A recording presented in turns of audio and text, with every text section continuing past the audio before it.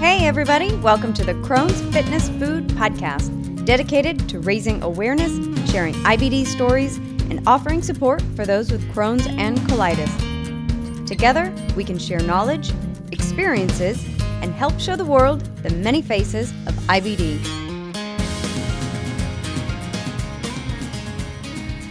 Well, hi everyone. Thank you for joining me today for another episode of the Crohn's Fitness Food Podcast. I'm your host, Stephanie Gish, Crohn's warrior since 2006 and lifelong fitness fanatic. My guest today is Logan Crumrine, who, after battling Crohn's disease for 25 years and has just recently come out of a 6-year flare, is finally sharing his voice and Crohn's journey to begin advocating for those with IBD.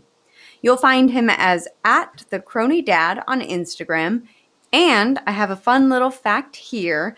About a month ago, Logan and I were actually preparing for our most recent colonoscopies on pretty much the same day. So he just had a recent one on June 10th, and I went in for mine on June 11th.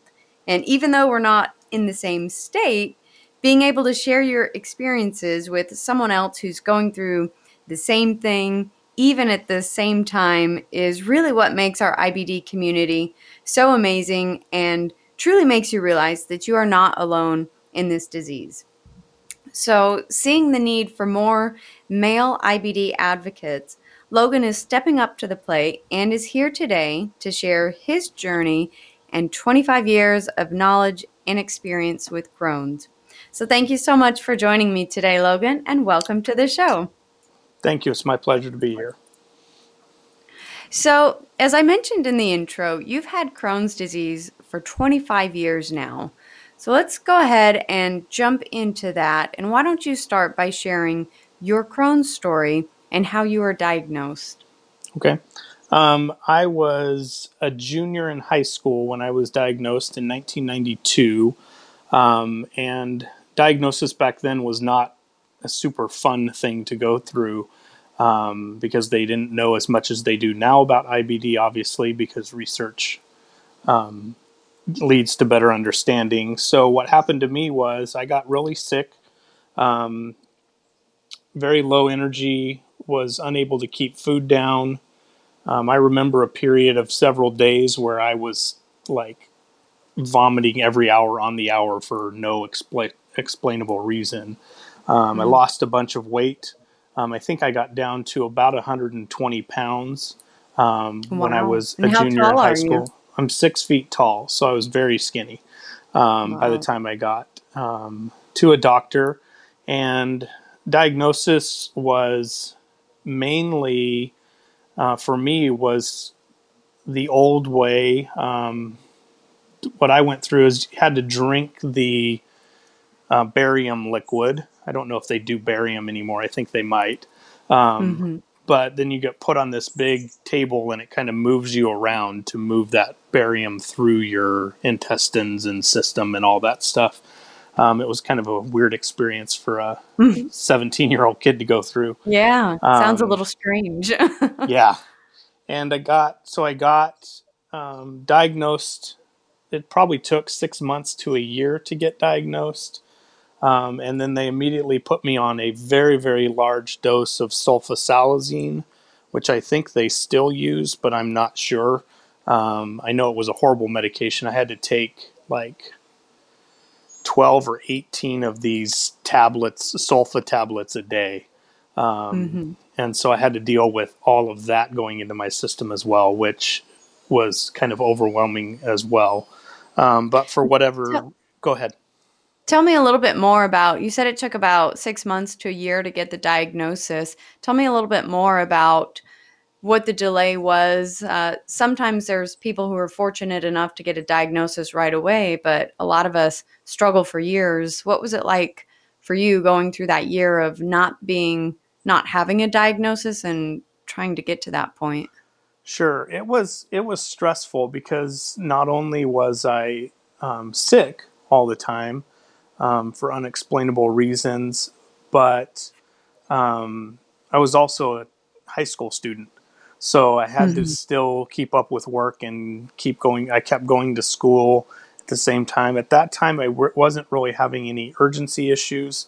So I think that probably, as far as needing to go to the bathroom really quickly, so I think Mm-hmm. that kind of delayed my diagnosis a little bit.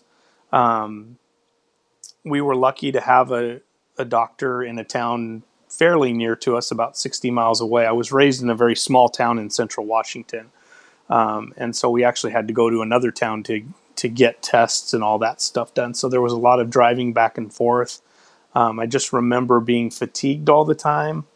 I can't really nail down all the tests because it's been so long.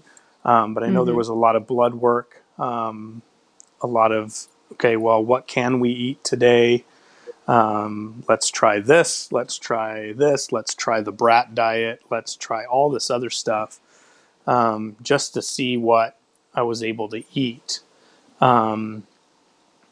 And it just took a long time. I remember distinctly one time before I was diagnosed, I was in gym class and we were playing basketball or something. And I remember ending up on the floor, curled up in a ball, Mm. just sobbing, which was very embarrassing for a high school junior male, right? Yeah. um, Yeah.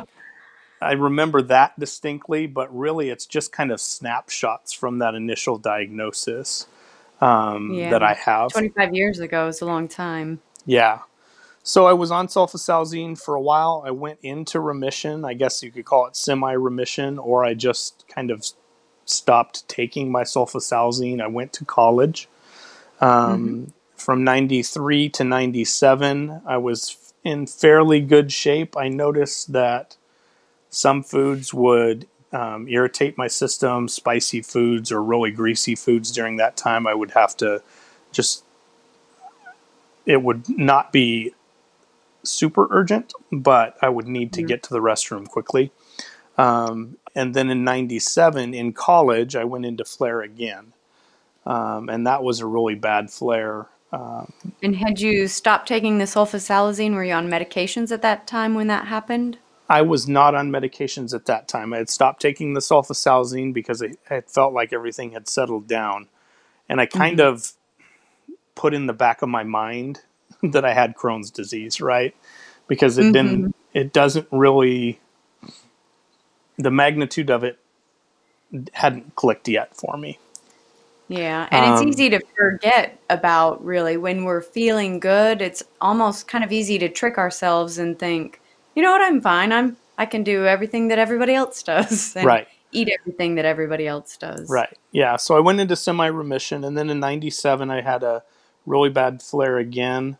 I think I went to the ER a couple times for that flare.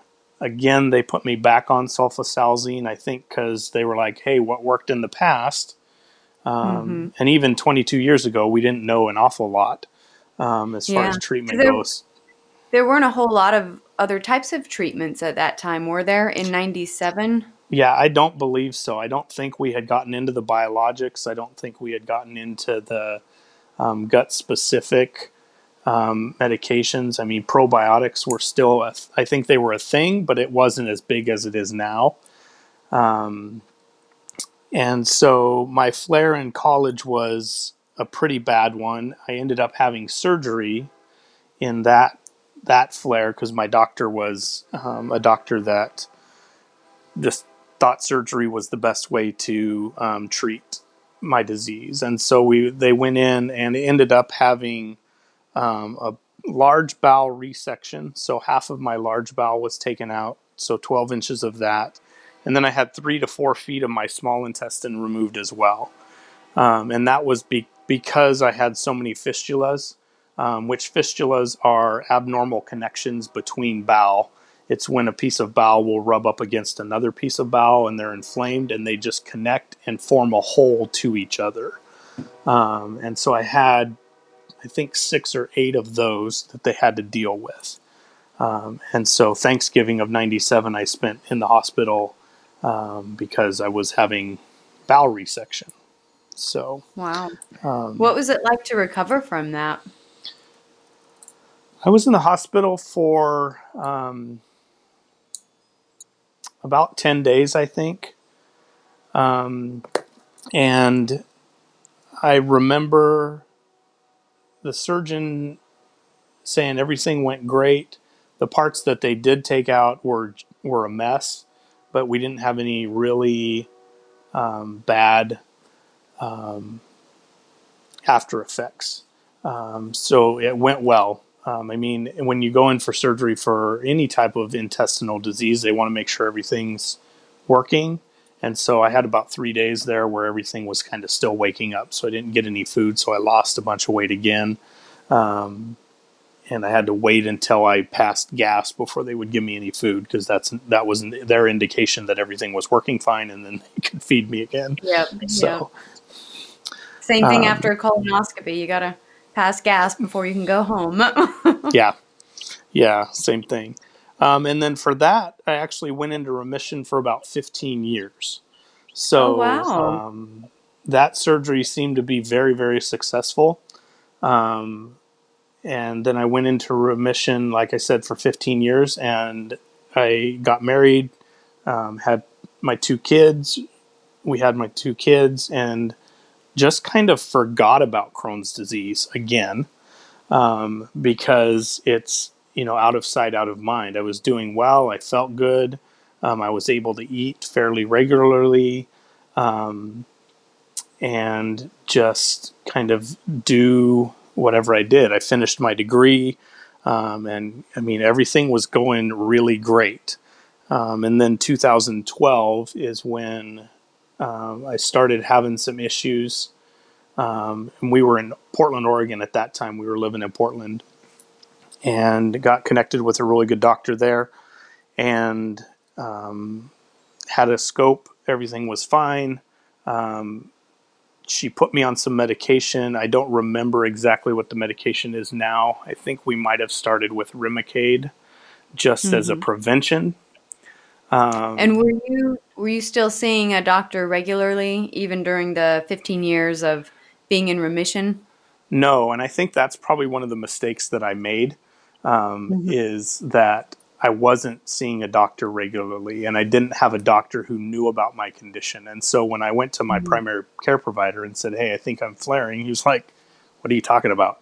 Because we hadn't even really talked about Crohn's. I mean, I think I had written Wow. it down as any disease you have, but it was so far into Mhm. remission that it just didn't even really think about it at all, Mhm. which again is normal for Crohn's stories, right? It goes, or Crohn's and colitis stories. Yeah. It goes away, Yeah. and you kind of go, "Oh well, I must I'm be free. okay now. Yeah, I'm done. Woo, no more." And so that started. I think I went on Remicade, like I said, and went back 6 months later, had another scope, and my intestines were in really bad shape.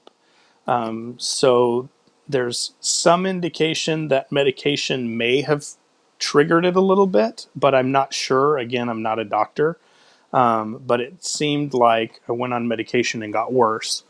So I was on Remicade for a long time, a couple years, I think, and just kept getting worse and worse and worse. And then in 5 years ago, 4 years ago, we moved to where we live now, and actually moved in with my wife's parents. And the reason we did that is because we didn't think at that point that I was going to live to see 40, because in this flare, I was so sick that I had to quit my job. I could not, I was losing weight. I lost about 100 pounds in the span of about a year and a half. Very weak, very tired, could not keep anything down. No medication was working. I was rotating through the biologics and all of those. My And this doctor is, was, I go was going ahead. to say, this was all kind of escalating from 2012 was when you first started having the Crohn's symptoms come back, and Yeah, then had everything just kind of kept escalating over the next few years until probably 2014, 15, yeah. maybe, that I you think, moved back. Yeah, I think May of 2014 we moved.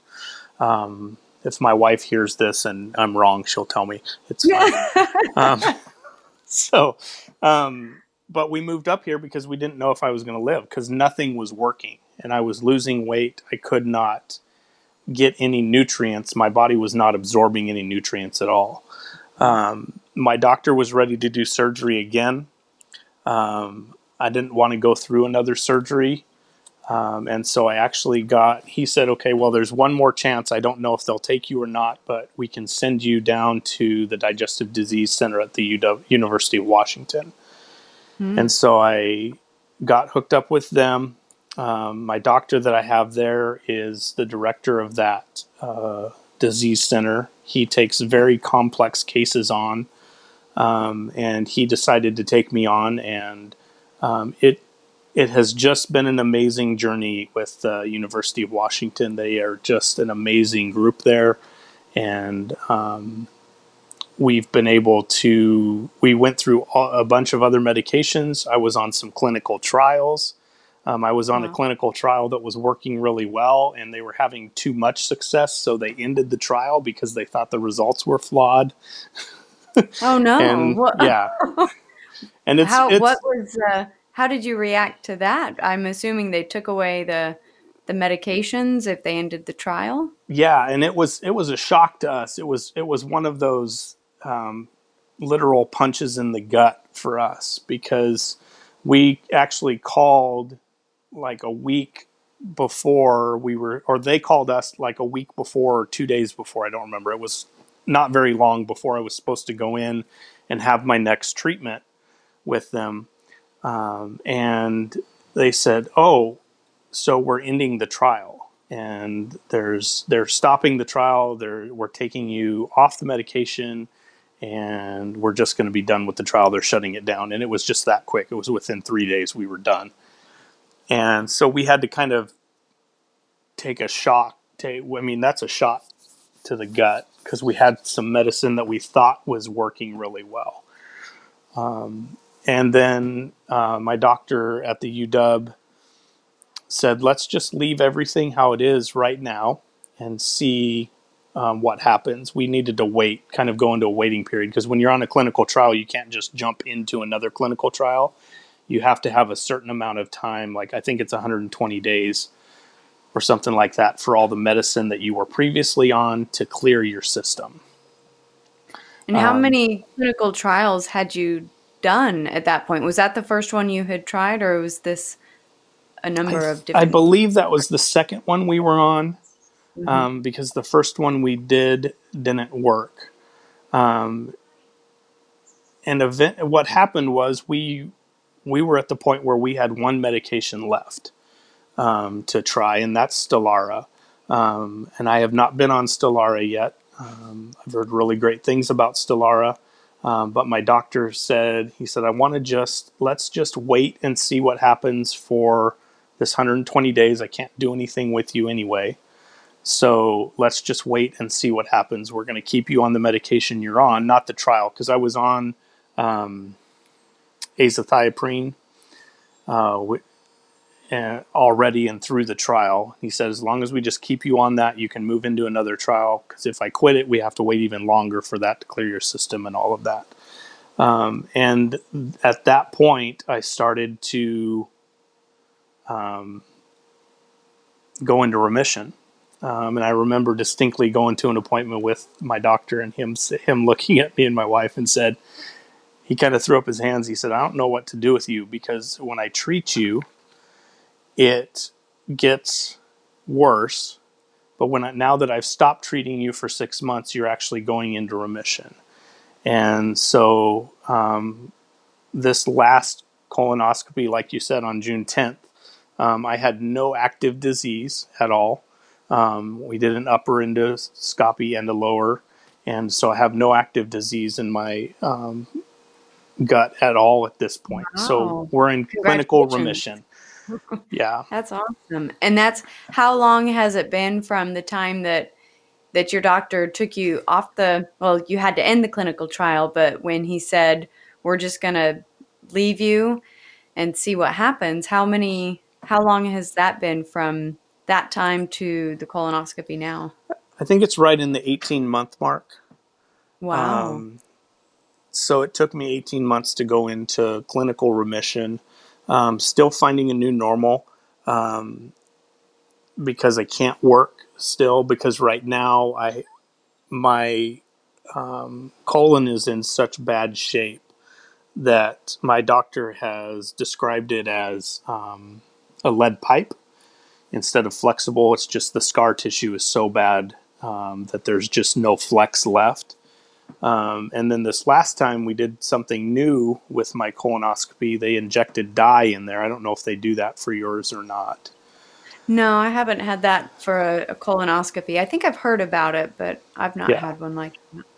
And it was amazing to see the pictures after he had injected that dye in there because it just showed how much scar tissue there is in there.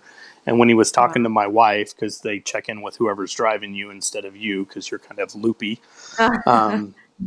he said there's no active disease, but the scar tissue, it basically makes the inside of my colon look like cobblestone at this point. So Hmm. so that's the new normal that I'm trying to deal with now. What do they do Is for that? Is there anything that they try to remedy that, or is it just kind of nothing to do? Well, I have to find a new normal because I do take some medication. I take some medication called Lamodal, which slows my system down. I'm not sure how it exactly works, but it essentially just slows everything down so that the urgency leaves and the it forms everything up a little bit more, so that you don't have the urgency or it helps calm down the system enough that it can pull nutrients and it can just slows everything down. I don't know if there's a better way to describe that. Yeah, makes sense. So yeah, but I still have to deal with the fact that when I have to go, I have to go. Like yesterday, I was coming home from picking up another test that I'm going through now, a sleep study, and had to pull off the road in the van. And we have a van, so I have a porta potty in my van because the urgency that I was going through, it was immediate, no waiting, got to go right now. And Yeah. so we've adapted a little bit to life because that's what you have to do. Yeah, we keep moving forward. Yeah. So, what's it been like? You're describing that you're now trying to find a new normal. What does that entail for the process? Because I know you recently mentioned to me, I think in one of the emails we were talking back and forth that you're doing a food log, maybe a food sensitivity. So, tell me a little bit about what this process of finding a new normal is like for you. Right. So for me right now, I'm basically, because when I've been in remission in the past, I've just kind of lost the awareness of having Crohn's. And I don't want to do that this time because I don't want to get back to where I was. And so for me, I'm paying attention to the foods that I'm eating, logging some symptoms as I remember to. I'm trying to develop that habit because it's hard to log every symptom. It gets exhausting. I mean, you Yeah. probably know, you've been there, Yeah. right? It's I've got exhausting to notebooks log. full of Yeah. symptoms. Yeah. You look through, Yeah. oh, look, it's your journal. Sure. If you want to look through I there, know. go ahead. Like, don't read that. It's going to say, oh, ate this, made me poop 5 minutes later. Yep. So, and there's foods that I find, and one day I'll be fine. The next day I'll eat it, and half an hour later, it's coming out the other end just because it's just not agreeing with me that day. And so it's really difficult to find that balance. I'm trying to exercise more, getting out and getting walks in more frequently, just starting from square one and really building a new normal for myself and for my wife and for my kids. So, Yeah. Really looking at the whole picture of health overall and just being able to move. Are Yeah. you finding the are you finding the walking has had any benefits, either kind of mentally or just physically? Have you found anything there? Mentally, it has really helped. When I first started, I was doing the step counter. I was, figuring out how far I was walking every day, setting my goals, getting all those things going. And for about a week, I went without doing any of that stuff. And I just found that I just really enjoyed just the quiet of walking out and being away from the house. Because for the past 5 years, I've been kind of housebound. I mean, there's been very little places I could actually go and do. And so for me, it's just the mental break of being able to get out and walk. I did this morning. And I'll go again this afternoon. When my wife gets home, we'll go on a walk together. And just to be able to just spend those times, because I've missed so much being in Flair. When I went into Flair, my oldest son was 10 and my youngest son was 8. And so they're 16 and 15 now. No, 16 and 14 now. And so I've missed a lot of things. I missed a lot of concerts and a lot of just activities and hikes and visiting family and all of that stuff just because I couldn't leave. I couldn't go anywhere. Yeah. How have you explained to your kids? Because they're still pretty young, but it sounds like they were really young when you had this most kind of this 6-year flare start cropping up. So how was it explaining the what was happening to them? And did you explain, or what did you do to help them understand, what's going on with dad? Yeah, we made sure that we kept it as age appropriate as we possibly could. Hmm. In the beginning, it was a lot of dad's not feeling good. When we moved, it wasn't we're moving because we think dad might die. It was we're moving to Yeah. be closer to family. You're going to get to see your cousins all the time. You're going to get to see grandma and grandpa all the time. And so they were excited about that. And we kind of just kept it positive. We didn't hide my disease from them because Hmm. kids are not dumb. Yeah. even at even I'll at be 10 honest and with 8, you. they They even know. notice, hey, Hmm. dad's going to the bathroom an awful lot. Is Hmm. that normal? And they are resilient. Both of them adapt very well. They understand now that there's days when I just can't go. And so those moments that I am there for track meets or choir concerts, for me, have become much more special. We don't Yeah. do an awful lot of that filming of stuff on our phone. We just sit and experience those moments because they're so precious to hold on to. Yeah, and that's a great point, because it's very different when you're trying to film it and capture it on your phone instead of just sitting there and really being in the moment. I think we Right. forget sometimes what that's like.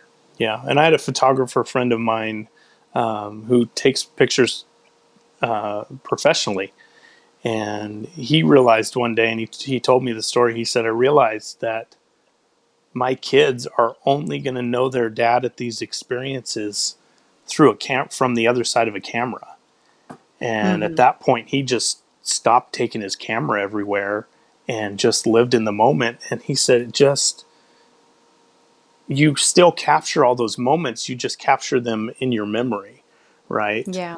And it's Yeah. amazing still to me that I go to concerts and there's so many parents, and it's their choice. What you guys, I mean, you do whatever you want, but it's just amazing to me how many people are watching their kids through phones, Yeah. and kids notice that as well.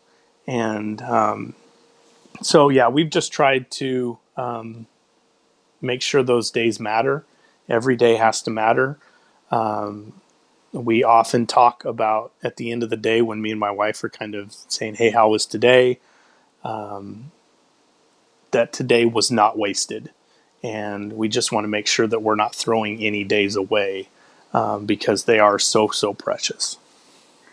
Well, and what a great outlook to have. I mean, it's sad when you think about what you had to go through to kind of have this outlook develop in life with Crohn's and all these experiences. And in the move and facing, life and reality. But what an incredible outlook to now have, that I think a lot of us should really have that same outlook and really take the time, because every day is precious. And I think we forget that too easily these days. Yeah. Yeah. And the kids notice that stuff, right? They see that. Yeah. So, So tell me, you recently took a trip to California, because I know that you've said you've been housebound quite a bit throughout, this last flare and everything. But in one right. of your, I think it was an Instagram post, I think is what I saw, and you'd mentioned you took a trip, but you were really grateful for the airlines and them being able to accommodate your IBD. So I'm curious to know, what are some of the tips that you've maybe learned over the years for traveling, and are there different ways to actually contact the airline ahead of time for special accommodations? Right. So this experience was actually my first trip on an airline since I was in Flair.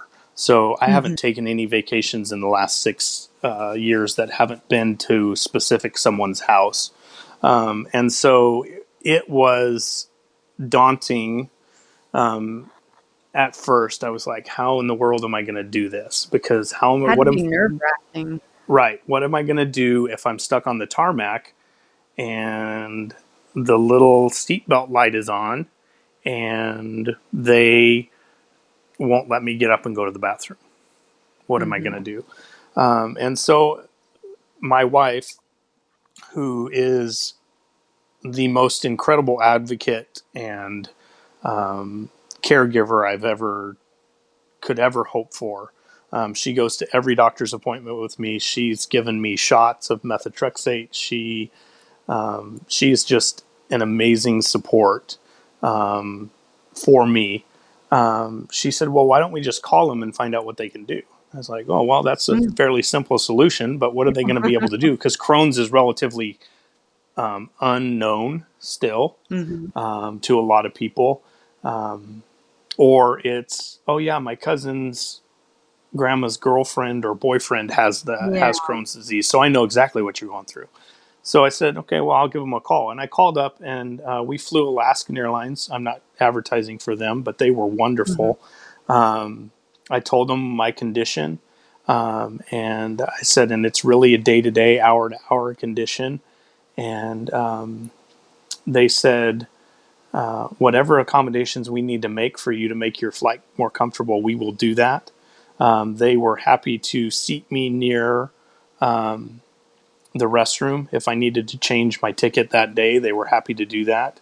They let me board early so that I could get in and get comfortable and sit down and kind of get the lay of the land, right? Because whenever you go Mhm. somewhere new, the first thing you look for, conscious or not, is where's the bathrooms. Yep. And my kids and wife are great, because now my kids, like, if we're going somewhere new, they'll, like, as we're getting a table at a restaurant or whatever, they'll just automatically go find the restroom and come back and say, "Hey, Dad, the restrooms are over there down that hall." And so You got it's them just little kind of second scouts. nature for them. Yeah. So, but the airline was great. It turned out that when I got there, I had kind of dosed up on my Lomotil. My doctor told me that, yeah, you can dose up on Lomotil. Just be Mhm. aware when it wears off and gets through your system, you're going to have to go to the bathroom.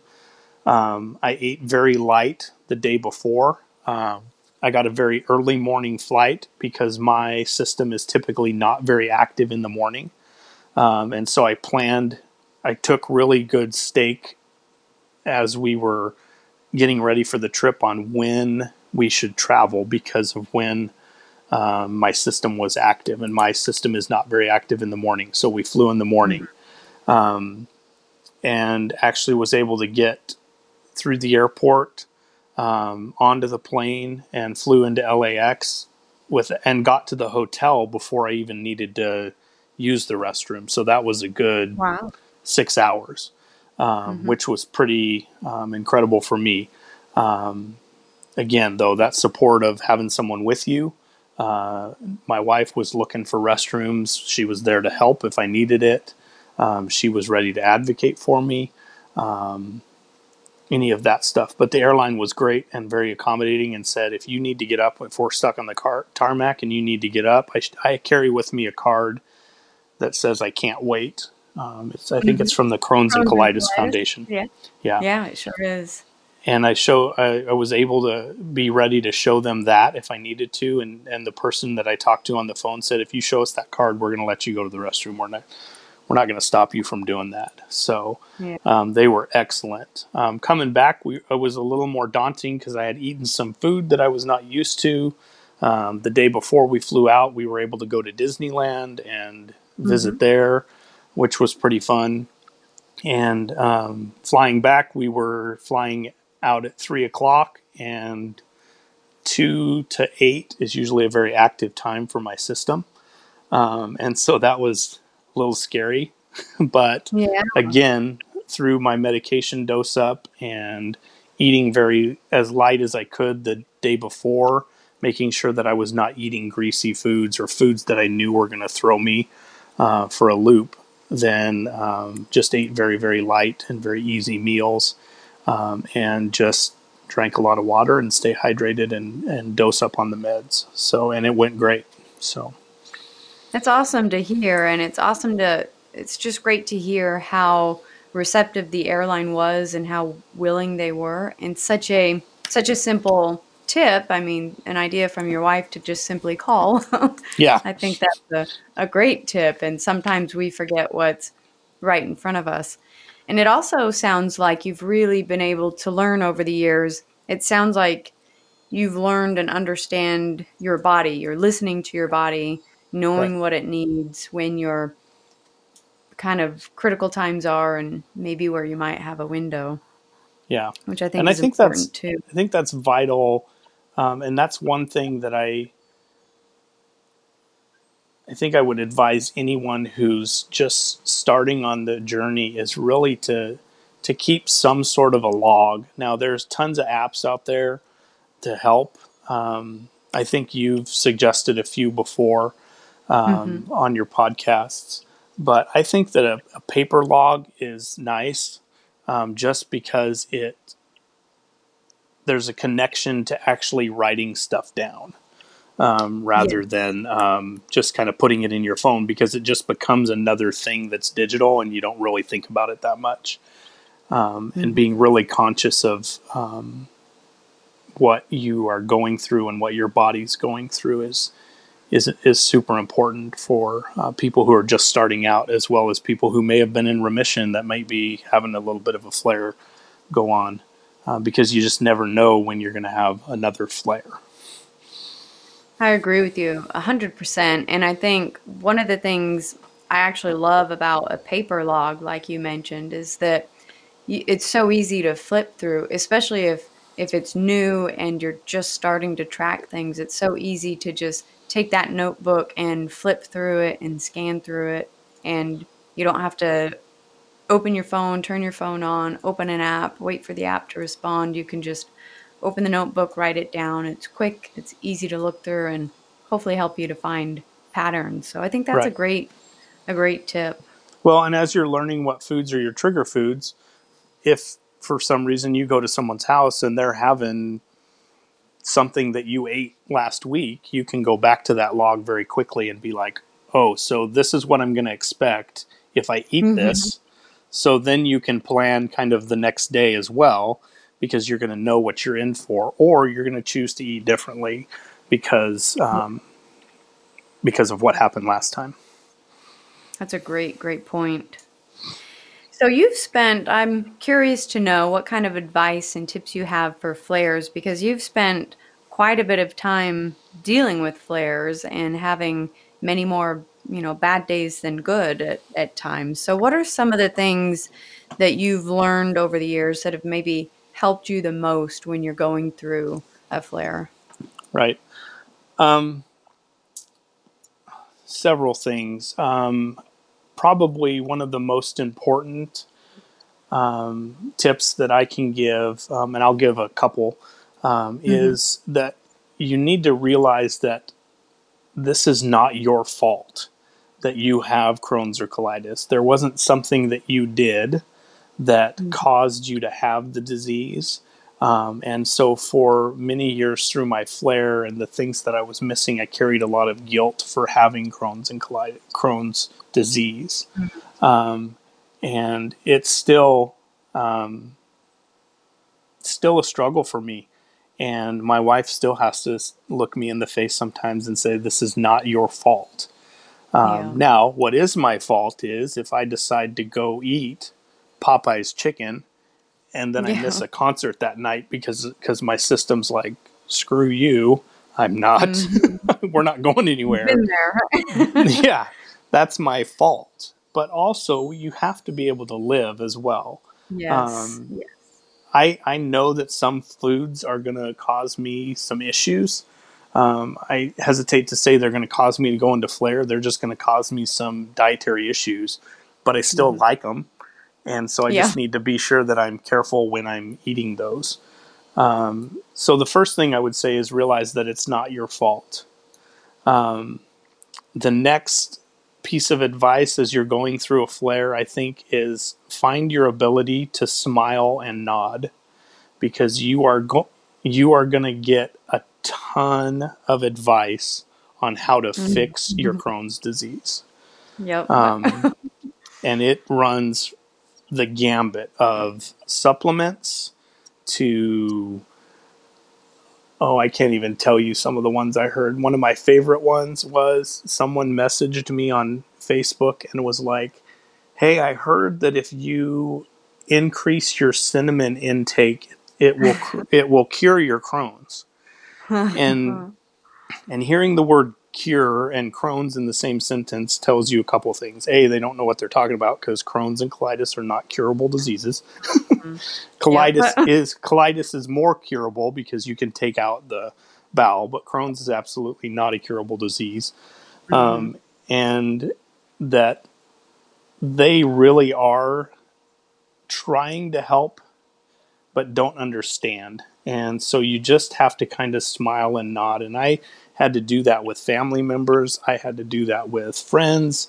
I mean, anytime someone says, man, I ate a taco last night and it caused me some problems, so I know exactly what you're going through every day. Stuff like that. You're just going to have that. So really learn to smile and nod and just say, well, thank you. It's like my doctor said, if cinnamon was going to work, because I told him about that when he laughed Everyone out would loud. be doing it. Yeah, if because doctors do not want you to be sick.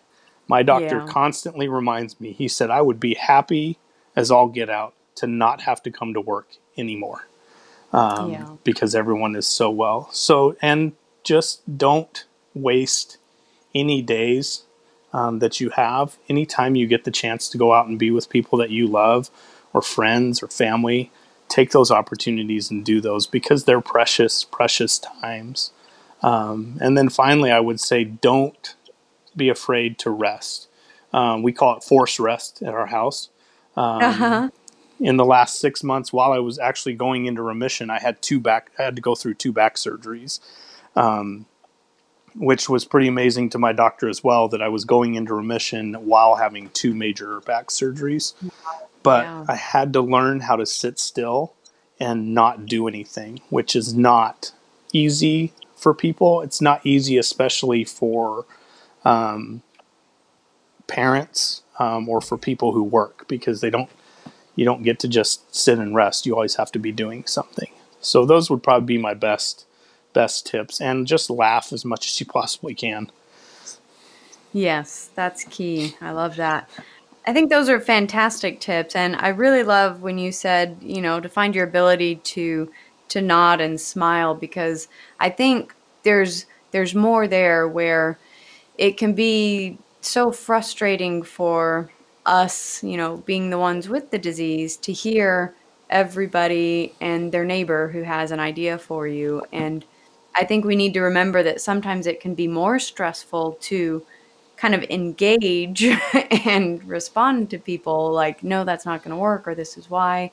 Sometimes that can be stressful, and because other people, they just want to keep pushing their advice or their tip or whatever it is going to be. So simply learning learning to just kind of let it roll off your back a little bit and just smile and nod and simply appreciate the gesture that they're saying it because they care Yeah. and And they mean well, right? They mean well. mean well, and being able to appreciate it just for that fact, and then smiling and nodding and moving on. Yeah. Yeah. And people have been like, so my friend has Crohn's disease and this worked for them. Have you tried that? And Mhm. I use a description sometimes if I'm in more of a conversation with people to describe treatment of Crohn's, and it makes them kind of click a little bit. So I'll share that. I talk about that you have a ball in your hand and there's a bucket in the middle of the room, Mm. and your job is to throw that ball into that bucket, and that's going to be the thing that gets your Crohn's under control. But oftentimes, when you're dealing with Crohn's, because it's so individualized, Mhm. you now have to throw this ball into a bucket that's in a room that's completely dark and the bucket is moving. And so you're Yes. kind of sometimes just throwing, let's throw it all at the wall and see what sticks, right? Yeah. And so that's the That's a great analogy. struggle. Yeah. Yeah, my doctor also talks about look for long-term solutions. Don't treat the symptoms. Try and treat the overall condition that you have. My doctor, Mhm. when he first started off, he said, "Yeah, I could do surgery on you, and 2 years later, you'll be back in here because you've got Crohn's somewhere else in your system. Yeah. Because Crohn's is gum to bum, is what they call it." Mm. I haven't heard it that way. Yeah. It is the gum So, to and I've bum. I've had some sores in my mouth, and I have sores at the other end too. I mean, it kind of just Mm. comes up however. But he's one of the first things he did for us was say, I don't want to cut you open because I don't want a 5-year solution. I want a 20-year solution because I want you to be able to be in remission for 20 years. And so that's really good too, to find a doctor that believes you, and don't be afraid to find another doctor if the doctor Yeah. you're being treated by isn't listening well. Yeah. I agree 100%. So tell me a little bit about kind of how you've learned to overcome the emotional and kind of mental toll of Crohn's, because I'm sure dealing with being having to move, back home and going through this with your kids as they're growing up, what's it been like for you to manage and kind of wrap your head around it, but that mental aspect to be in a good spot? The mental aspect is difficult because much like IBD, it's going to be different for every person. I still struggle with the mental aspects of my IBD. I still battle depression, some severe depression at times. I get angry still Mhm. sometimes. I was I've had to mend relationships because of Crohn's disease. I mean, I used to get a very when I was on prednisone for almost 3 years straight, which for those of you who know prednisone, that's horrible to be on prednisone that long. Yeah. But I went off of it, and then I was going to go back onto it, and my kids refer to prednisone as the mad dad disease or mad dad Oh, wow. medication because Wow. it's such an emotional roller coaster when you're on prednisone, and I would go 0 to 60, and so I've had to really watch myself and hold myself in check and stop and pause before I react to a situation, Mhm. which I think is good to do in life anyway. Yeah, definitely. But understand that there are going to be horrible days, but there are going to be really nice days too. And again, man, just don't waste any of those moments. And so, yeah, I Yeah. still deal with all that. The ways that I deal with my emotional issues, I do some painting. I paint to get my emotions out. I'm thankful that I have a very, very lazy, short-haired border collie that sleeps all Mhm. day, or she's ready to play anytime we need to. So I think that she having her around the last 2 years, we had a dog before her, but just having a pet around is good too because they they don't look at you as a sick person. They just look at you as someone to be with, right? Yeah. And Yep. they don't care that you have a disease. I have two pictures on my phone when I opened the door when she was just a baby puppy and she's sitting there, and then I Mhm. have another picture just recently of her grown up and she's sitting in the Mhm. exact same spot outside the bathroom, just looking Aw. at the door, right? And I think that's important because for me, I mean, I don't work. I've been declared disabled, which Mhm. was another fight entirely. But so I don't work and I can't work because I just don't know when my system will flare up and come back. So I'm at home a lot, and so I take care of the house. I do my best to keep up on the housework. I do all the meals. I do all the cooking. Mhm. My wife, thankfully, has a great job, but she's also a full time student right now. So we've got a lot going on, and two high school kids now. So we've got a lot That's a going lot of on. stress. Yeah. And so I sit a lot at night just in the quiet as well and just meditate and think about my day. I do a lot of journaling just about my day. I've Mhm. started recently this last month doing a gratitude journal where I write 3 things that I'm thankful for every day. Mhm. And then I look at those the next morning and realize, you know what, yesterday wasn't that bad because I had 3 things that I was thankful for at the end of the day. So what can I do today to have those 3 things again? What kind of impact have you noticed from that? Has it been noticeable, kind of mood-wise, being able to reflect on that gratitude journal? Yeah, it really is because it centers you and it grounds you, and it makes you realize that through in spite of all the junk that we walk through as IBD patients or IBD warriors, there are still bright spots there. Because it Mhm. would be very easy for me to talk about how much I hate my disease. And Mhm. one of my favorite movies is The Magnificent Seven, the original one. And I actually named my disease Calvera, which is the bad guy in that movie. That's So awesome. it'd be easy to rail on that all the time and get down and be sad about how the fact that I can't be helping my kids this week. They're doing a camp for a bunch of elementary school kids, and they're down there helping, and I can't be there because I don't know what's going to happen from day to day. So it's hard for me to commit to stuff. So Mhm. yeah, that gratitude journal has allowed me to. I think it's lifted my mood. Mhm. Again, I rely on the people around me to kind of tell me how I'm doing because I get down in the muck a lot. Yeah.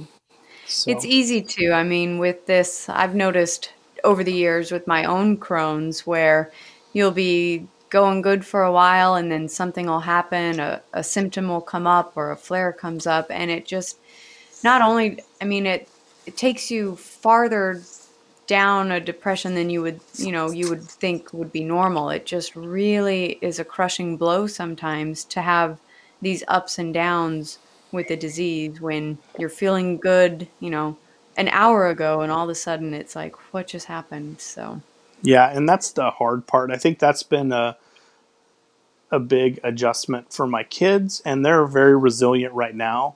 I mean, we can be in the car on the way to something, and I'll just say, okay, I can't do this. And we turn around, we bring dad home, and then they go and do it.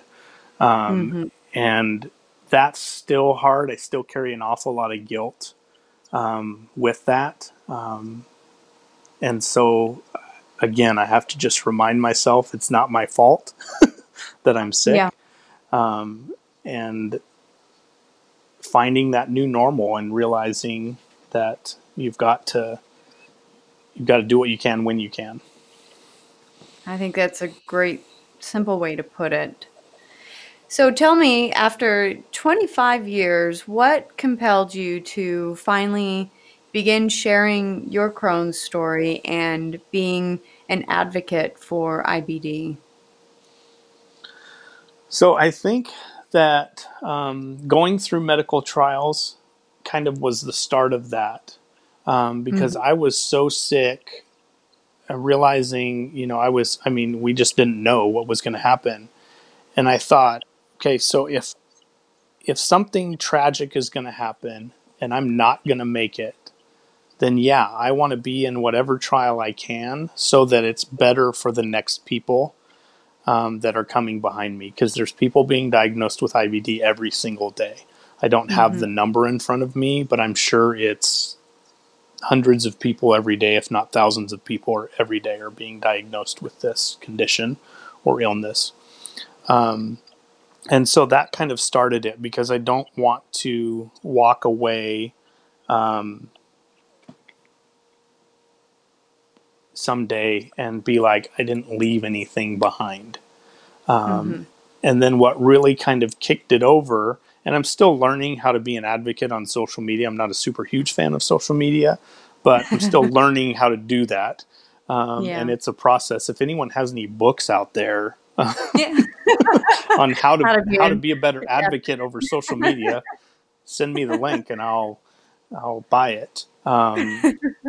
But really, I think it was your podcast that you had with I think you said short, Natalie Hayden, yeah, probably my Natalie first Hayden. one. Yeah, you and Natalie Hayden were on there, and you talked about during that podcast. I think you asked her the question, "What would you like to see?" And I think she answered, "We would like to see more men in advocacy roles for this disease." And Mhm. so that's really where I'm coming from. Is I'm a man who has had this disease for 25 years, and even in the short time that I've really been active advocating, I haven't seen an awful lot of male advocates who are Mhm. telling their stories, right? I see there's more and more that I'm finding, but there's still a imbalance as far as women and men who are Yes, advocating, if that I makes agree. sense. I don't want It does. to at all downplay the ones that are out there doing it, but especially since I'm still new at it and probably suck at it. But You do not. You're doing great. just being able to share that story, because somewhere in the world there is another 17-year-old kid who's sick and they don't know why, and doesn't Yeah. know what's going to happen to him. And I've had a very full life in spite of Crohn's. I mean, I have two great kids. I have a wonderful wife. We have a great life. We have great memories. And Crohn's is a part of my story. It is not my story, if Mhm. that makes sense. It does. Yep. What's been the most surprising thing for you, or what's it been like to share, to actually step into this role and share your story? What's that been like? Has there been any surprising reactions, or either from other people or even from yourself, that you were surprised to learn? Something that would be surprising to me would be that I actually have a story to share, which is odd for me to say as well, because one of my volunteer things that I do is I work at our church, and I hear stories all the time in that role about Yeah. people and how their lives have been changed. And but in the midst of all of that, I also hear those very same people with powerful stories wondering why their story matters. Mhm. And you never know who your story is going to matter to, but there's going to be one person out there that's going to hear your story and go, "Oh, that's me. I can get Yeah. through this, or I can do this because this person has done it, or has they're going to draw strength from you."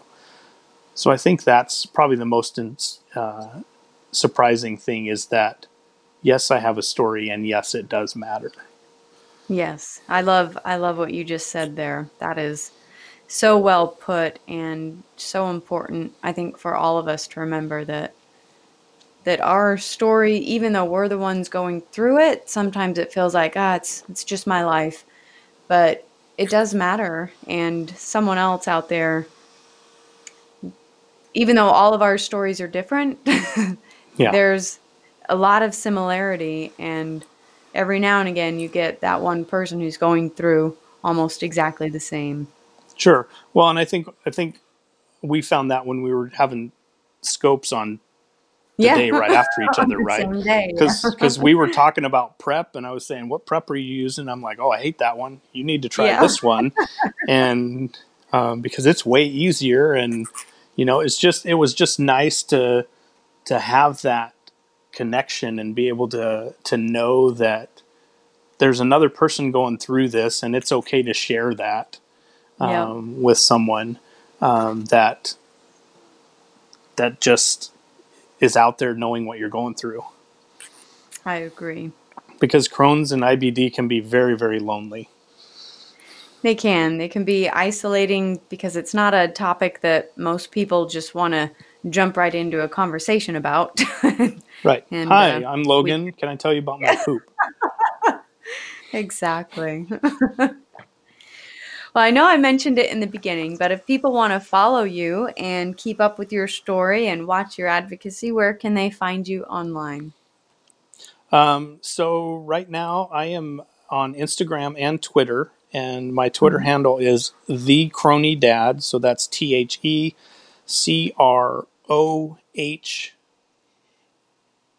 I hope I spelled that Mhm. right. I think You I sure did. did. So I'm on Twitter and Instagram. You can also follow my personal Instagram if you want, Logan Crumrine. I'm on there. I also have a blog that I actually secured the spot for, but have not started writing in it. So that's probably going to be my Oh, next set. So when I get that, I'll send that out over social media, and I'll see if I can talk someone into maybe linking that in their podcast or something. yeah, I will definitely be happy to share that out. Let me know as soon as you get your first post up there and we'll start sharing that. Awesome. Was there anything, I know we covered a lot and I really appreciate that. Is there anything that I did not ask that you wanted to share today? I don't know. I think that if there's questions out there that you come across that I might be able to help answer, I mean, I've been through the system of maybe we can do another cast and kind of answer those questions. But when I got Yeah. was going through Flare and going through trying to get labeled disabled, I had to walk through the entire court system and everything. So I can share some experience on that maybe sometime for those people who are really sick and can't work, because that's a daunting task to say the least. Yeah, if you're willing, I would love to have you come back on and do another podcast because I imagine that could probably take up a whole hour right there of just talking through that whole process and what it was like to get there and go Right. through it and come out on the other end of that. Yeah. The other thing I would say to patients, IBD patients especially, is you have caregivers around you that are more than doctors and nurses. Your families are caregivers, and so be very kind to them because they're going to be there when your doctors are not there. And they are just the most amazing people. I know that you interviewed your husband, and that was a Mhm. great podcast to hear his perspective. And getting those perspectives are eye opening as well. Because Yeah, as much as they say it's not my disease, it's yours, they're on this journey with us. So we got to exactly. remember to be nice to our caregivers. Very well said. I agree. Well, thank you so much, Logan. I really appreciate you sharing your story with me and stepping into the role. I love how you put it on your Instagram. You said you're a rookie advocate, but Yeah. I love that you're stepping into this role and doing it. So, thank you so much for joining me today. Yeah. Thank you, Stephanie. I appreciate it. Thank you for listening to the Crohn's Fitness Food Podcast. I hope you enjoyed this episode.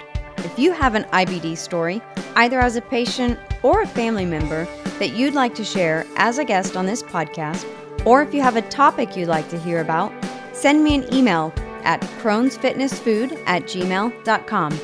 If you'd like to learn more about me and my Crohn's journey, follow me on Instagram using @Crohn'sFitnessFood, or visit my blog for in-depth articles about my struggles and victories with Crohn's through diet, fitness, and lifestyle at www.crohnsfitnessfood.com. And finally, remember, be strong, be grateful, and be the warrior that you are.